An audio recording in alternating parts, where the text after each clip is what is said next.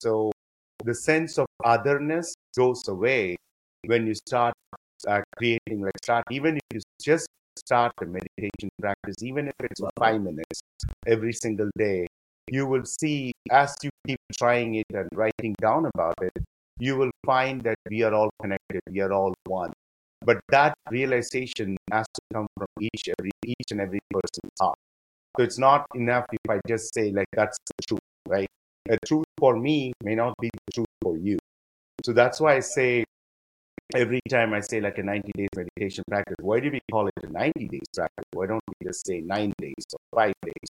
Like only if you do it consistently over a period of so many months and you write down what you feel in a journal, you're going to be able to get to a point of like, to see the differences that are happening within yourself, right?